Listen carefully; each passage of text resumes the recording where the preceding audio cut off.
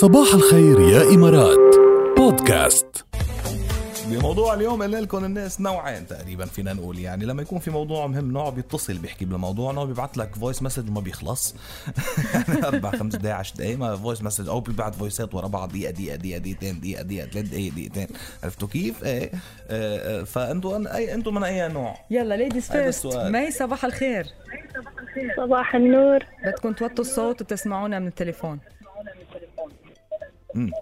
يلا خبرينا يا مي، هات لنشوف انت من اي نوع يا مي. والله بصراحة من النوع اللي أحب أطرش مسج. ما أحب الفويس أبدا. ما بتحبي تبعتي الفويس؟ طيب ليش؟ أتوتر، أحس ماسكة ميكروفون. لازم خاصة إذا كان الموضوع يعصب أحاسب على الكلمات، أحس إن في حد يسمعني. طب ما هيك عم تحكي على الإذاعة وما أحلاكي لا متوترة ولا شيء كل الناس عم تسمعك. شو بالمسج أقدر أسلك، بس بالفويس صعب. بتصيري بدك ترتبي أفكارك وتصيري يمكن هذه الكلمة مش لازم أقولها صح. أيوة. طيب يعني مش تبع فويسات، تبع مسجات مكتوبة، مسجات وفيسات وفيسات ايموجيز. طيب اذا حدا بعت لك فويس كتير طويل بتسمعيه او عندك مشكله بتتحسسي منه؟ لا بس حابل اسمع اخر شيء. بتقربوا خلاص بتشوف النتيجه، الخلاصه يعطينا من الاخر الخلاصه، وبستنى شوي عشان يحس اني انا سمعت الفويس كامل.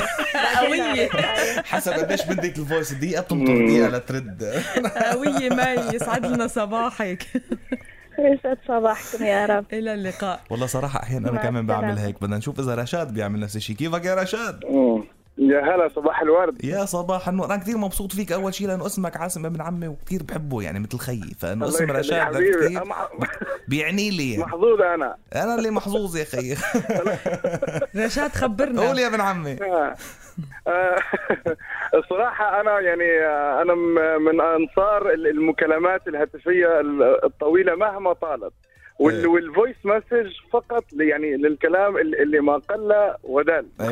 حلو ممتاز جميل. لأن أنا صراحة عندي اقتناع إن يعني التفاعل المشاعر، يعني أسمع صوت اللي قدامي وهو يسمع صوتي، بيحصل فيه تفاعل في المشاعر ما بيني وما بينه. بعدين بترد على الشغلة بلحظتها، يعني مش إنه بتنطر.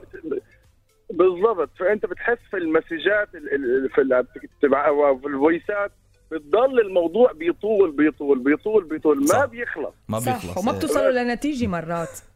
لا بالصحيح الموضوع بيطول، يعني نادرا لما بتوصل للنتيجة، لكن تفاعل الشخصين مع بعض تمام بيوصل في الآخر النتيجة، في نفس المكالمة راح تخلص توصل للنتيجة. صح 100%. أنا بهنيك. أنا من رأيك يا رشاد كمان، ضم صوتي لصوتك. يعني حتى ساعات يكون أقوى تمام لو حصل يعني إن أنا قابلت شخص نفسه، يعني فيس تو فيس، بيكون هذا أسرع وأسرع في حل الموضوع. هذا أفضل شيء. بتخلص بلحظة. الشغل اللي بدها نص ساعة بتاخد 10 دقايق. نورتنا يا رشا. بالضبط، شكرا. مشكور، يسعد لنا صباحك. الفويس نوتس جاد بتحسوا مثل إنه تاع ولا تجي. أنا كمان بعمل هيك أحيان، بياخدوا للآخر بس لأسمع الخلاصة يعني، وخلص بتسكر. مستمر هذا الموضوع. خبرونا رأيكم على 708. يلا SMS.